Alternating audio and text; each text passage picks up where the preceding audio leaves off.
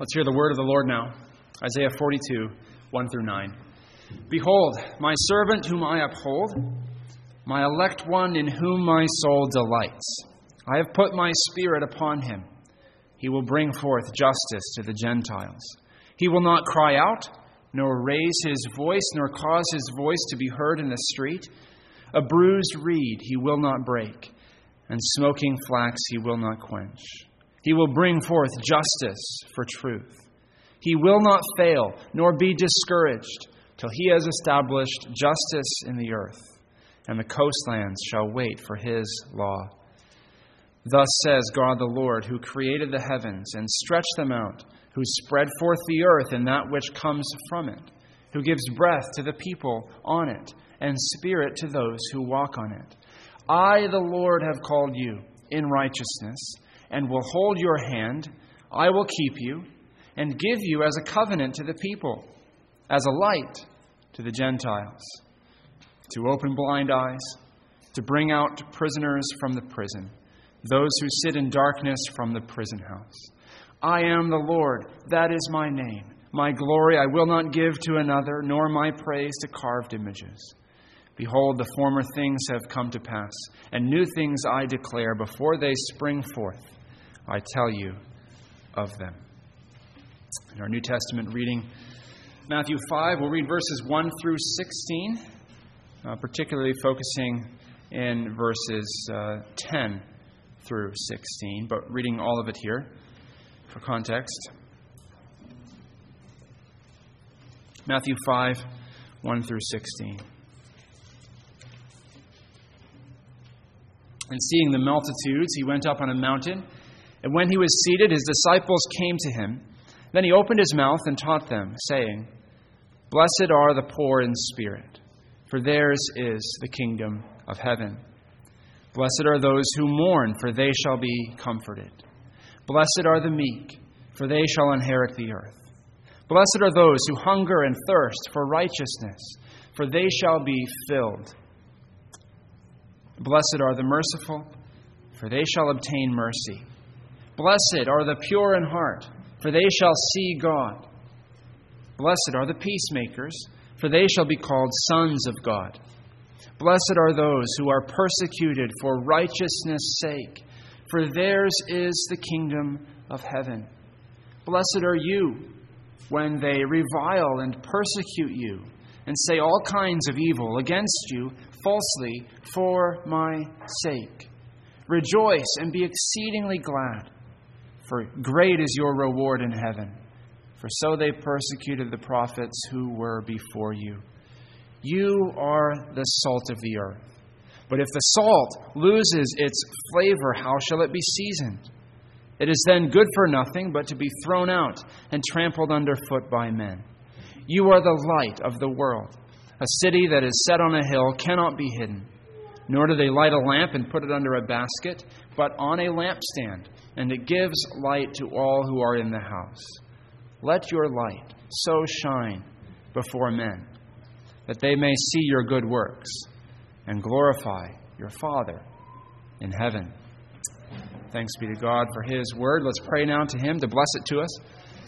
O Lord our God, we pray that you would indeed bless your word to us. Give us life by it. Show us our Savior here, and nourish us in Him now by faith. Strengthen us, conform us to Christ, we pray, by your Spirit's power with the word. Amen. We've been looking at the Beatitudes now for some weeks, and we've seen that they're this description of the citizens of the kingdom of heaven.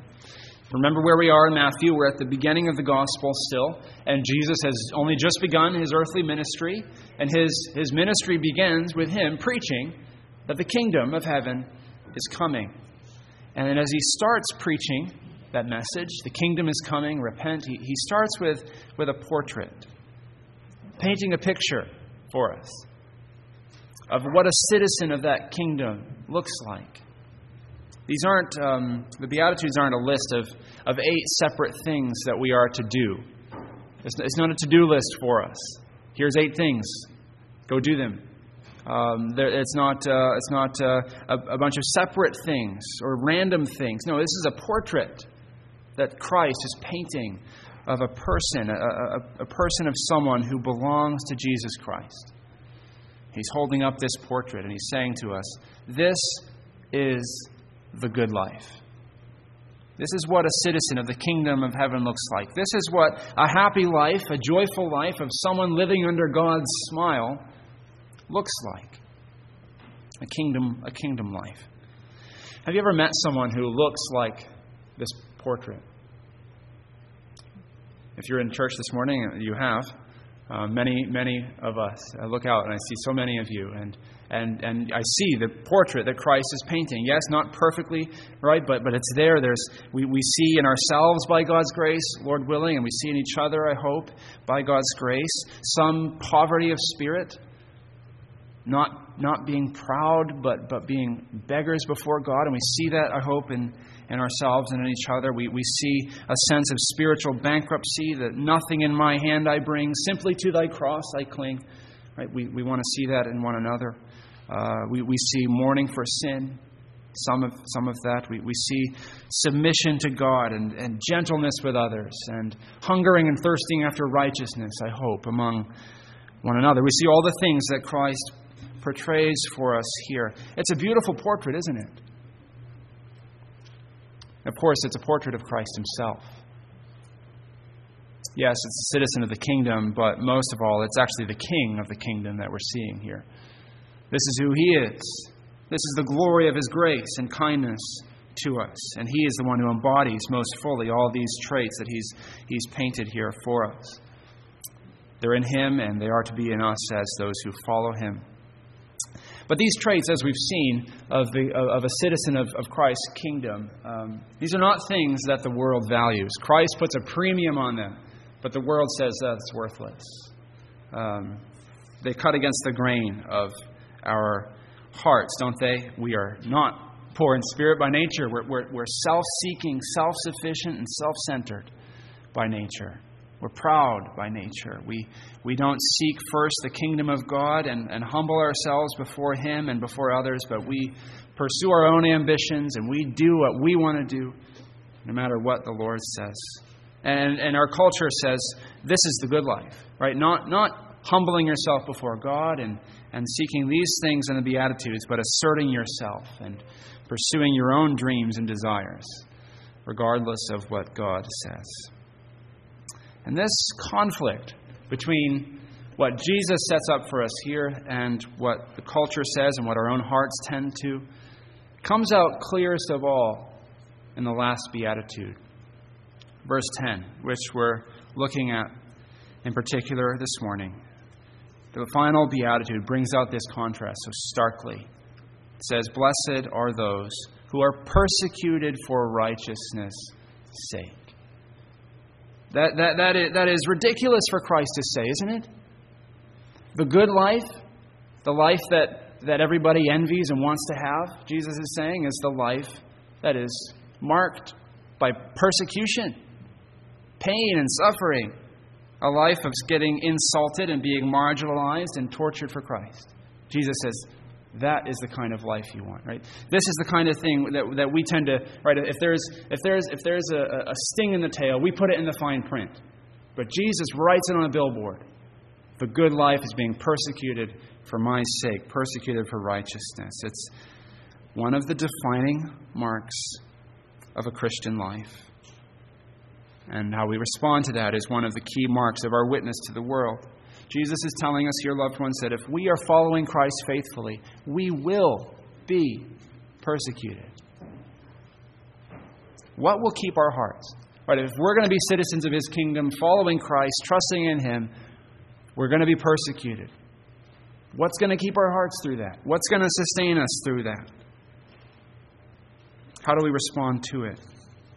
That's what Christ is teaching us here this morning. 3 headings as we work through the passage together. The first one is this: reviled for Christ, verses 10 and 11. Reviled for Christ. When you hear the word persecution, what is it that comes to mind?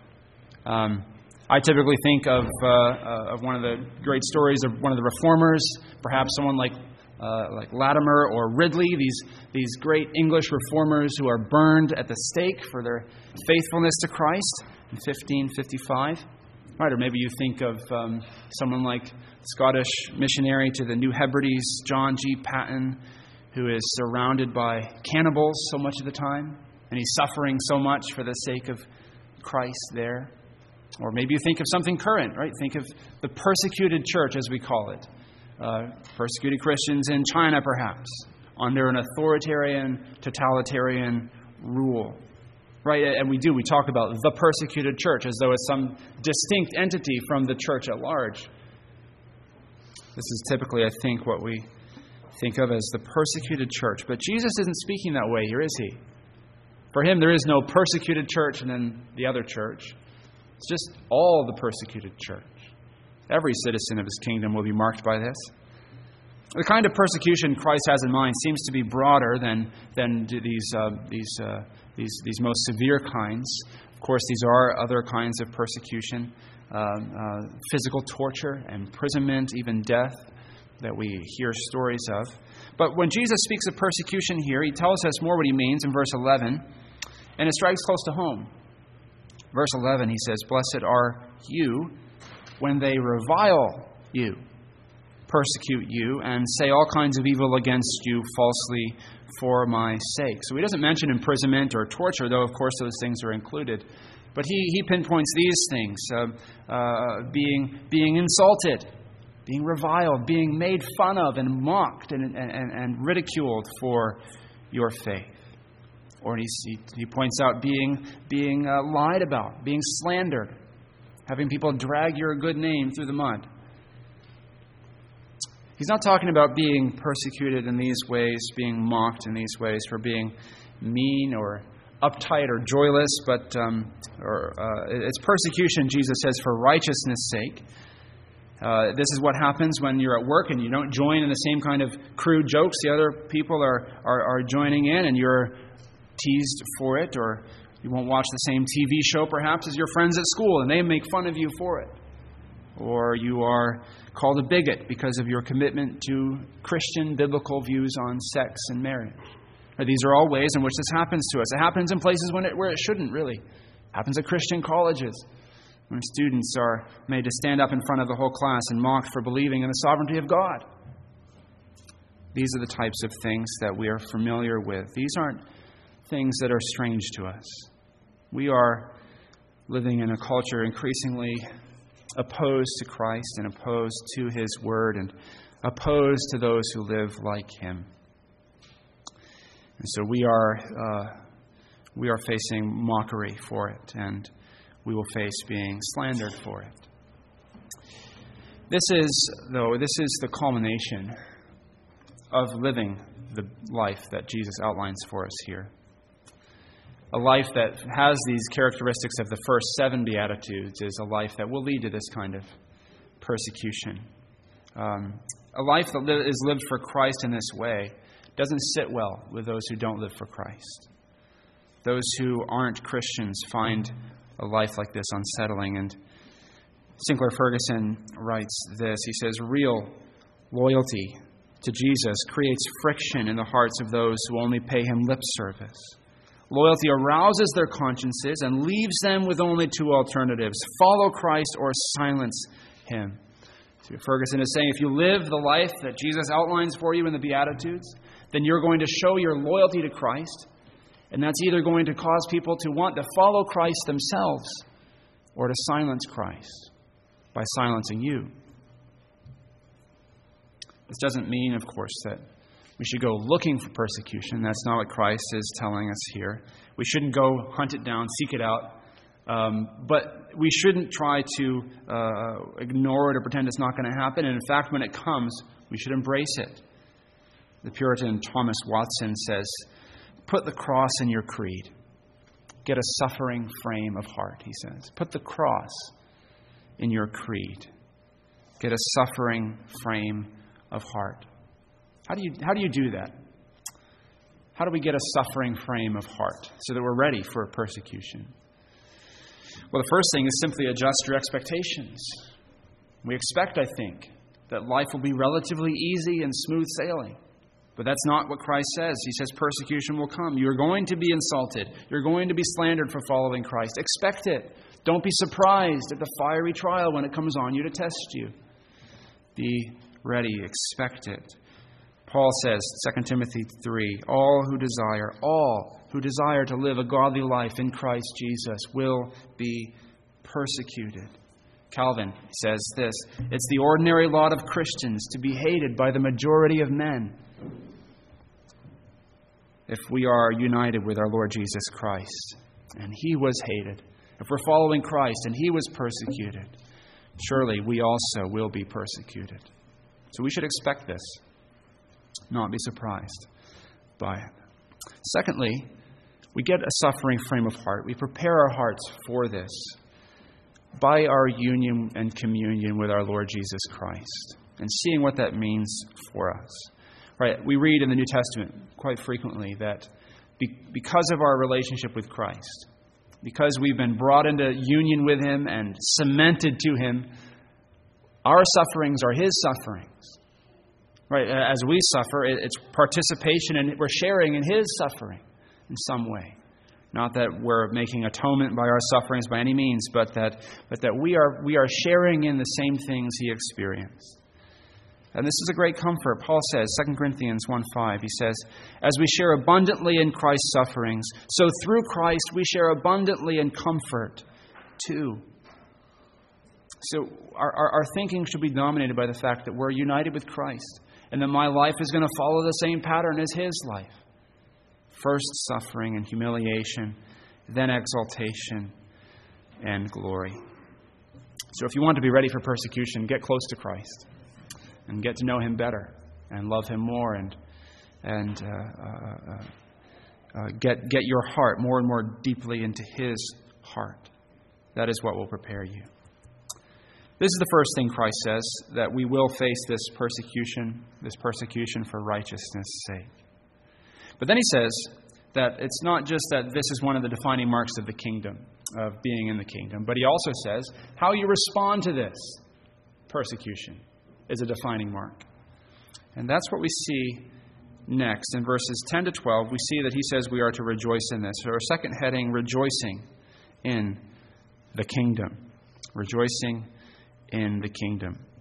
Jesus says you're not supposed to simply respond to this persecution with a brave face, not just to be a stoic about it and, just don't grumble, don't complain, shut your mouth and get through it. He doesn't say that. Right? No, He says you are actually to rejoice in it. Be exceedingly glad, He says. Be thrilled when it comes. We see the apostles doing this, don't we? Acts chapter 5.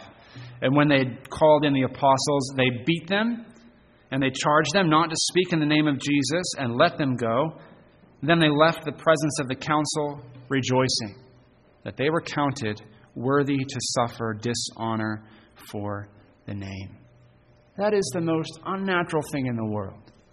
That you would suffer persecution, that you'd be beaten, lied about, mocked and insulted, and then that you would rejoice in it, in God and in His kingdom and the reward that's yours in it. There's no amount of willpower that we can muster up to fulfill this command here.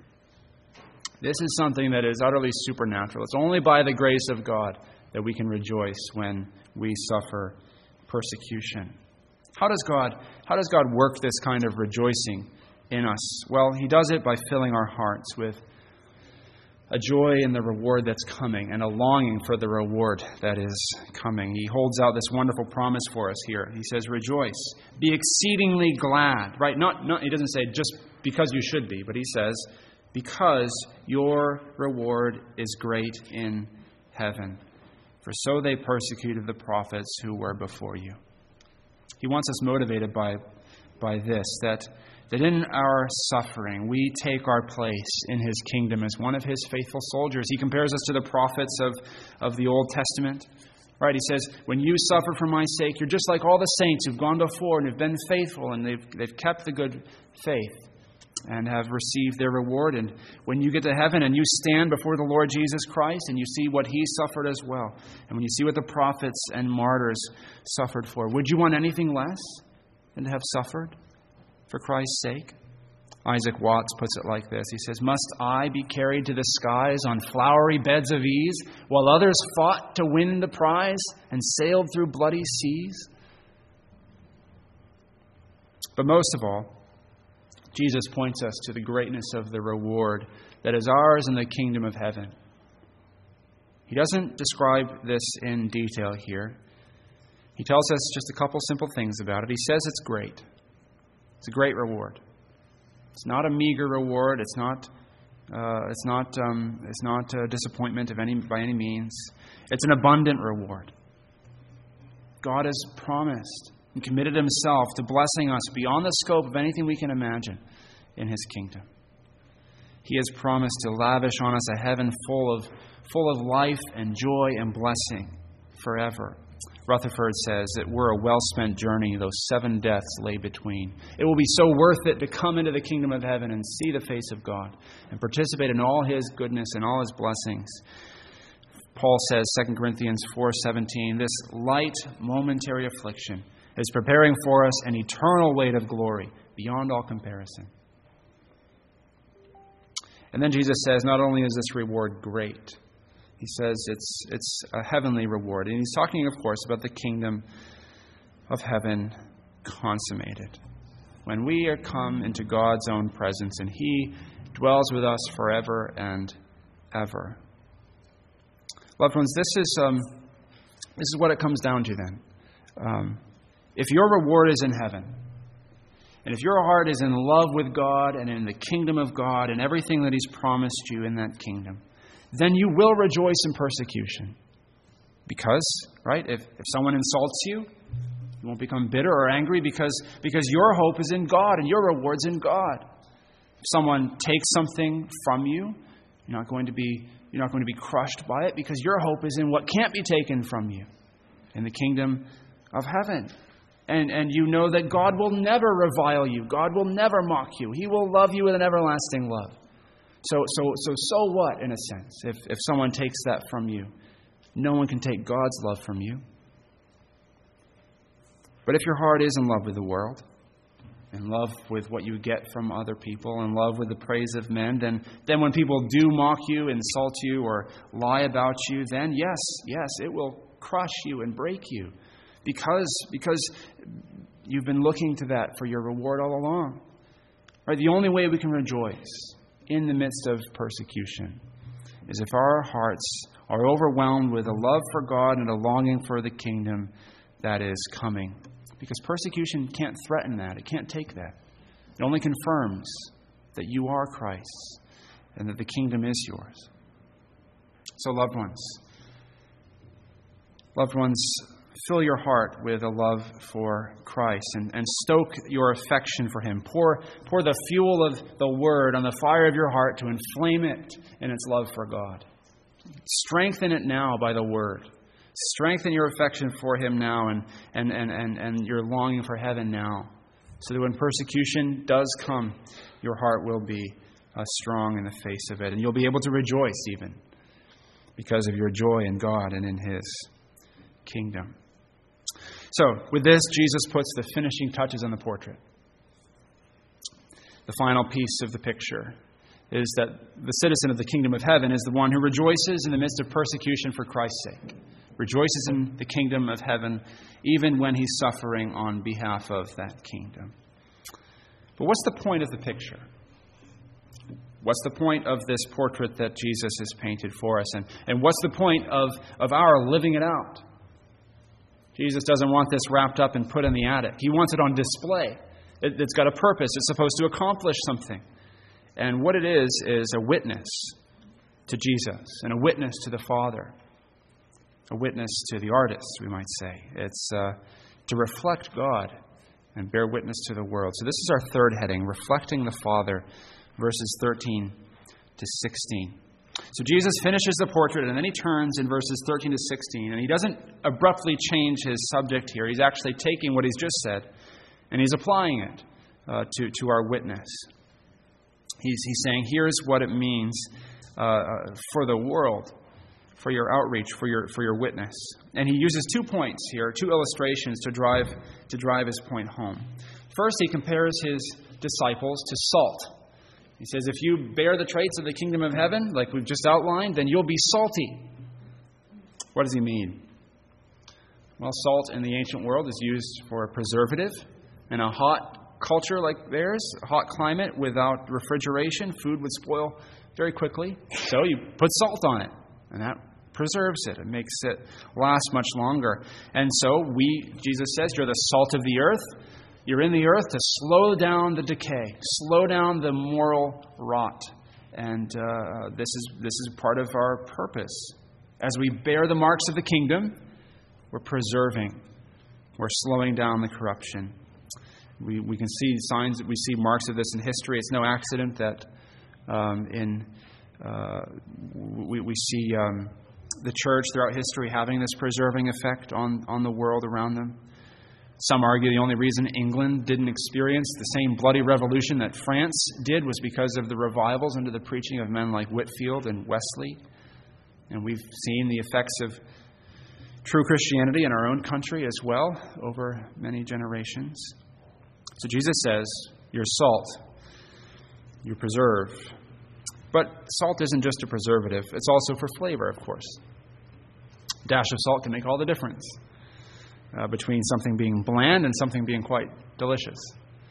And so Jesus is telling his church, he's telling us, you need to have a distinct flavor about you. A salty flavor about you that just as you can tell when a dish has salt in it or it doesn't, we should be able to tell when there are Christians in a culture or when they're not. That we should be able to tell that the Christians are there. In other words, we should stand out. We should be noticeable.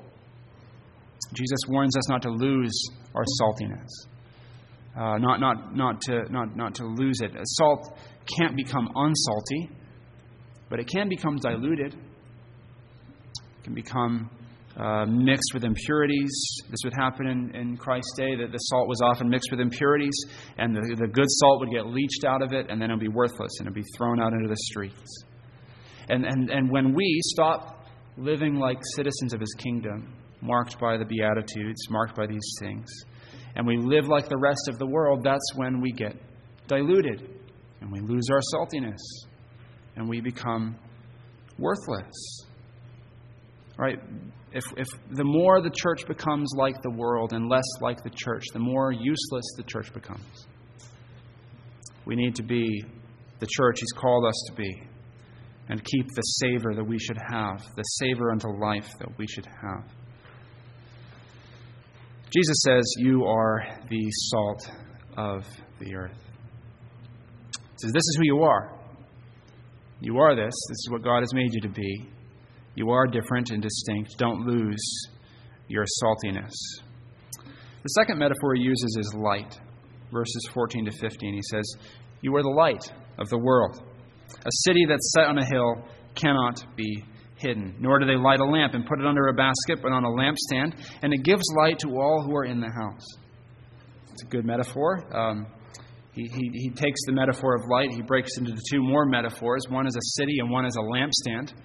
Growing up in Herman on a cloudy night, I could see the city lights visible from Bangor. I couldn't see the city itself. It was still too far for that. But I could see on a cloudy night the glow of the city lights there on the horizon. And in Jesus' day, he didn't have, of course, electric lights, so the city's not going to be as bright. But on a dark night, so pitch black that you can't see the hand in front of your face, and you look and you'd see where the city was, because they'd have all the lamps, the oil lamps burning, the candles burning, the fires burning in the windows. And so you could see the city. You couldn't hide it, that city on a hill. And just like that, he points out the same thing with a lamp, that you light a lamp, you put it on a stand, and it gives light to the whole house. And that's what its purpose is. You don't put a blanket over it or a basket over it. You don't block out the light, but you light the light so that it gives light to the whole house. What's the point?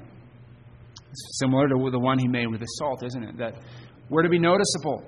The church is to hold forth the light of the gospel of Christ. by living these distinct lives, these so unlike the world lives that value things so differently.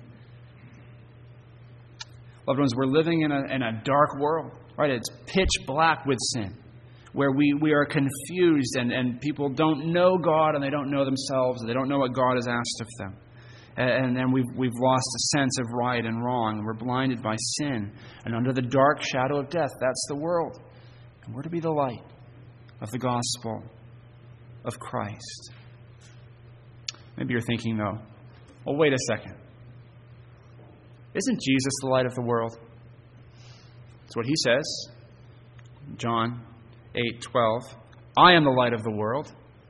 And that's what we read already, prophesied, Isaiah 42, verse 6. God says about the Messiah, I will give you as a light for the nations. So what is this business of the church being the light of the world?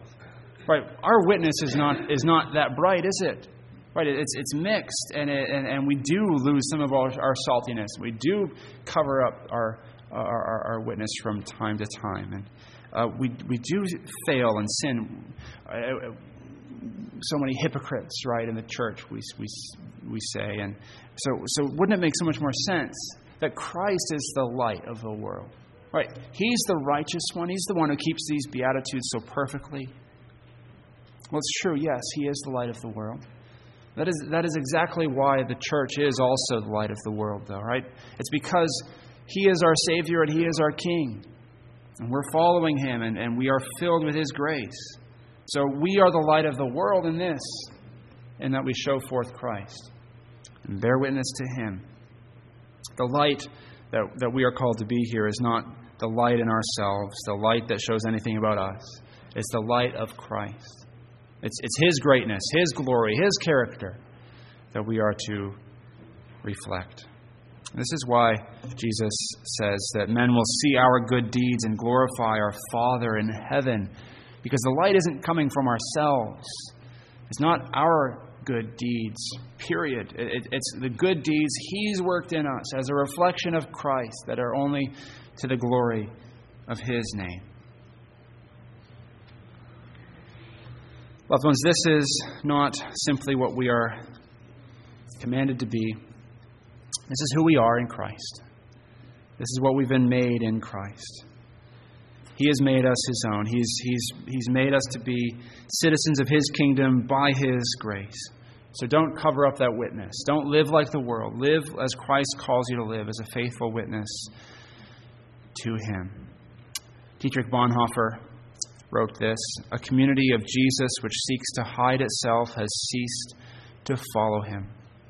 Loved ones, Christ has transformed us, and He's made us His own and saved us by His grace. So live like it. Live as He's made you to be and called you to be. A portrait. Yes, a work in progress, but a portrait that's being painted by God's hand more and more to look like the Lord Jesus Christ. Make that your ambition, so that others may see your good deeds and glorify not you, but your Father. Let's pray. Thank you, Lord, for your grace to us, your kindness to us. Thank you for Christ, our Savior, our hope, our righteousness. Make us more like Him.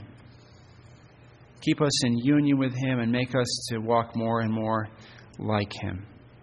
And help us to be a bright and shining light, we ask. In His name. Amen. As we prepare to come to the Lord's Supper together, we're going to sing again together. Our next hymn is Lamb, Precious Lamb. Let's stand and sing this together.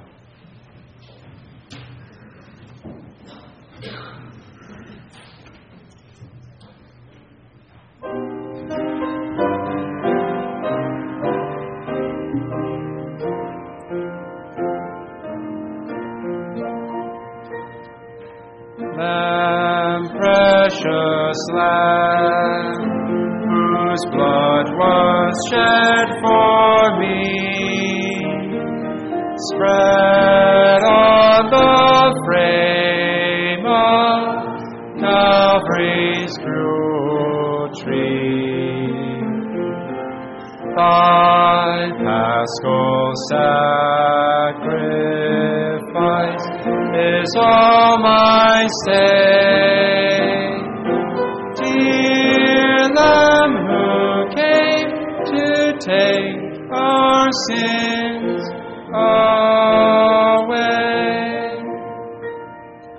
Lamb, spotless Lamb, for naught is wrong in thee, no mark or blemish, no impurity.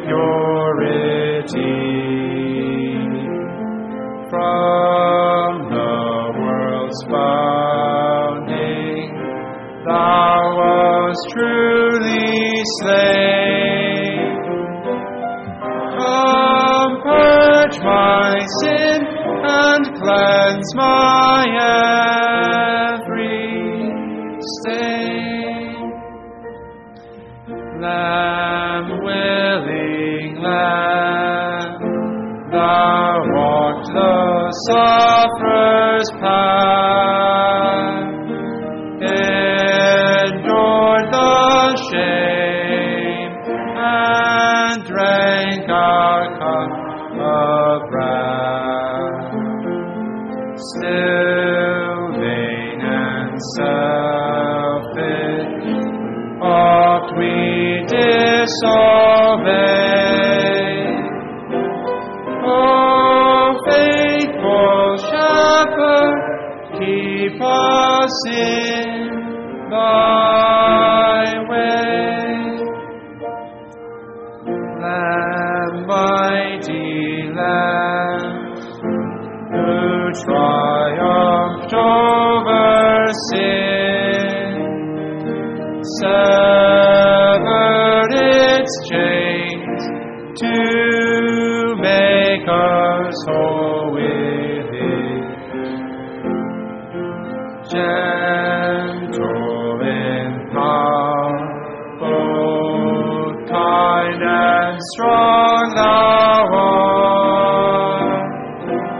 O Lamb and Lion, conquer all my heart. Lamb, worthy Lamb, who reigns for endless days, Maker, Redeemer, thine be all the praise. We join the eternal choirs of heaven, great King. Glory and honor to the Lamb we sing. Amen. Please be seated.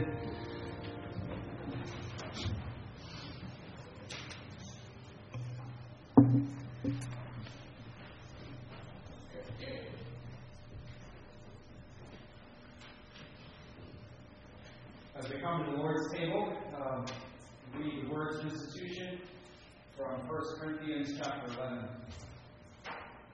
For I received from the Lord what I also delivered to you, that the Lord Jesus, on the night when he was betrayed, took bread, and when he had given thanks, he broke it and said, "This is my body, which is for you. Do this in remembrance of me." In the same way also he took the cup after supper, saying, "This cup is the new covenant in my blood. Do this, as often as you drink it, in remembrance of me. For as often as you eat this bread and drink the cup, you proclaim the Lord's death until he comes. Whoever therefore eats the bread or drinks the cup of the Lord in an unworthy manner will be guilty concerning the body and blood of the Lord. Let a person examine himself then, and so eat of the bread and drink of the cup. For anyone who eats and drinks without discerning the body eats and drinks judgment on himself." As we come to the Lord's table together, one said, remind you of what the substance of the sacrament is. Right, as we come to the Lord's table together, we're not here to somehow participate in the mystery of the bread and the wine being transubstantiated into the actual literal body and blood of Christ. We don't see that taught in Scripture. Not only that, we want something better. Right, we're not here to see Christ be sacrificed. The once for all sacrifice, sufficient for my sins forever, doesn't need to happen over and over again. So I'm coming to the table to have my heart strengthened by His once for all sufficient sacrifice for my sins. Paid in full, accomplished, done. We're not here just to remember an absent Christ and the sufficiency of His sacrifice in the past. We're also here at the Lord's table to meet with a present Christ and to have Him Himself minister to our hearts. The substance of the sacrament is Christ Himself for us. Not the bread, the wine, transubstantiated, but our hearts feeding on the real risen Christ by faith. Right? We feed on Him in our hearts by faith as He is exalted at the right hand of God in heaven. He said that we receive the same thing in the Lord's Supper that we receive in the preaching of the Word. Christ, our Savior, and all sufficiency for us. And it's as we trust Him and as we have faith in Him that our hearts are united to Him. In Christ our Savior, and in that union with Him, we enjoy every benefit of our salvation. Everything that is God's gift to us comes to us through the Savior. John Calvin wrote wonderfully on the marvels of all that is ours in Christ. And I'd like to read some of those words here as he reminds us of Christ and as we come to taste Christ in the fellowship with Him this morning. Calvin writes this: when we see salvation whole, its every single part is found in Christ. We must beware lest we derive the smallest drop from somewhere else. If we seek salvation, the very name of Jesus teaches us He possesses it. If other Spirit-given gifts are sought, in His anointing we are found, strength in His reign, and purity in His deception, tenderness expressed in His birth, and when He was made like us in all respects, that He might feel our pain. Redemption, when we seek it, is in His passion found. Acquittal, in His condemnation lies. Freedom from the curse, in His cross is known. If satisfaction for our sins we seek, we'll find it in His sacrifice. There's cleansing in His blood, and it is reconciliation that we need. For it He entered Hades. If mortification for our flesh, then in His tomb is laid. Newness of our life His resurrection brings, and immortality as well come also with that gift. And if we long to find that heaven's kingdom is our inheritance, His entry secures it now. With our protection and safety too, and blessings that abound, all flowing from His kingly reign. The sum of all for those who seek such treasure trove of blessings. These blessings of all kinds is this: from nowhere else than Him can they be drawn, for they are ours in Christ alone. That's what we come to in the Lord's table. Christ and all that is ours in Christ. All the blessings that are ours in Him. And as we do so, we're refreshed, we're strengthened as we meditate on His sacrifice, the justification of our sins, His righteousness. We're also strengthened for new covenant obedience to Him, because we've been united to a whole Christ, not half Christ. We receive all His benefits, justification and sanctification too. So we find your strength as we feed on Him. We find strength for new obedience to Him. Well, this is what the supper of the Lord is about. about partaking in Christ. So as you come to the Lord's table, keep your eyes fixed on the Lord Jesus and anticipate the consummation of the ages. He returns when we have face-to-face communion with Him in His kingdom forever, the wedding feast of the Lamb. It's my privilege as a minister of Christ to invite all who are right with God and His church through faith in Christ to come to the Lord's table. If you've received Christ as your Savior, you're resting on Him and nothing, no one else for your salvation. If you're a member in good standing of a faithful, Bible-believing, gospel-teaching church, if you've been baptized and you're a community member, then I invite you to come and partake of the Lord's table. If you're walking in repentance and obedience to the Savior with your eyes on Him, this supper is for you. It's also my responsibility to warn anyone who would come to the table in an unworthy manner. If you're not walking in repentance, if there's a sin you're hanging on to and not repenting of, then I encourage you, don't come to the table. Come and talk to myself or one of the elders afterwards, so that we can work through that and you can repent and come to the table next time. Also, if you're not a member of the standing of a faithful Christian church, I encourage you to abstain from what elements pass by and consider membership so that you have that accountability before the Lord to your brothers and sisters and to Christ, your King. God's Word says, whoever shall eat this bread and drink this cup in an unworthy manner shall be guilty of the body and blood of the Lord. Let a man examine himself, and so eat the bread and drink of the cup. So let us examine our minds and hearts, and let us, to that end, partake of the table of the Lord. This is medicine for poor, sick souls. This is the Lord Jesus giving Himself for sinners. So, beloved congregation, lift up your hearts from these visible elements, even to heaven itself, where Jesus Christ is seated at the right hand of the Father, from where we look for Him to return and perfect our redemption. Every spiritual blessing is found in Him. So, with joyful hearts and Christian love, partake of His table. Scott and Dan, you come up. We will partake the table together.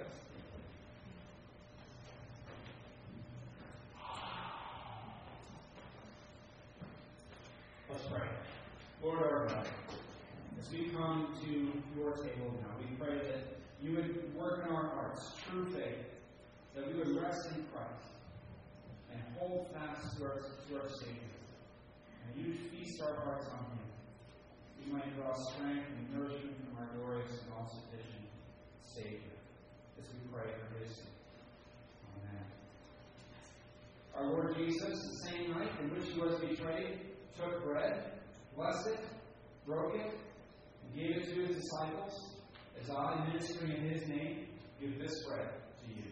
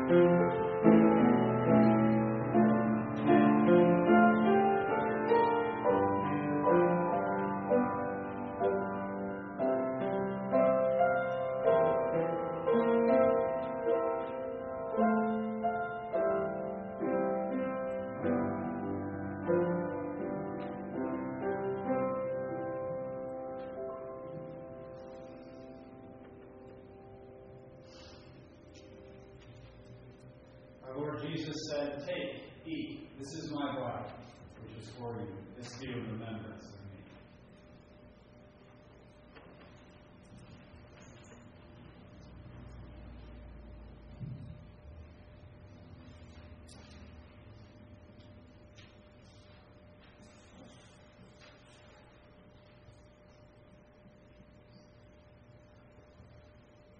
In the same manner, our Lord Jesus also took the cup after supper, and after having given thanks, as has been done in his name, he gave it to his disciples, as I, ministering in his name, give this cup to you.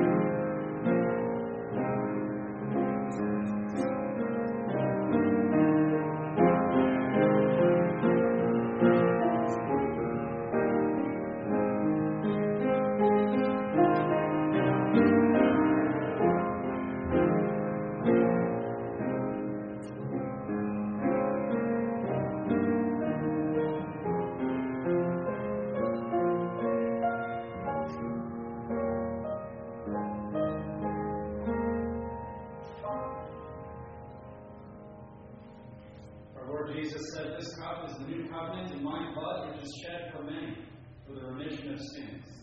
Drink of it, all of you."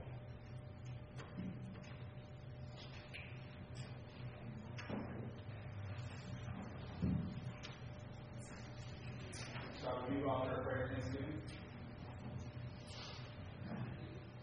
Lord, thank you again for these reminders that we come back to. Thank you for having worked with all this worship service. A reminder of our sin, confession of that sin, and yet, Lord, the hope you give us, the grace and the mercy present in your sacrifice. That our commitment to you meaning assured persecution, Lord, but yet we can be joyful and rejoice in stuff. These things that seem so challenging. But these reminders of what you've done for us, a picture of how we can live this life for you. So I just pray, Lord, that even this day we be more prepared to serve you faithfully. In your name. Amen.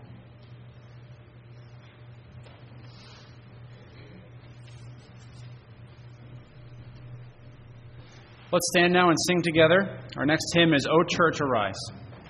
Church,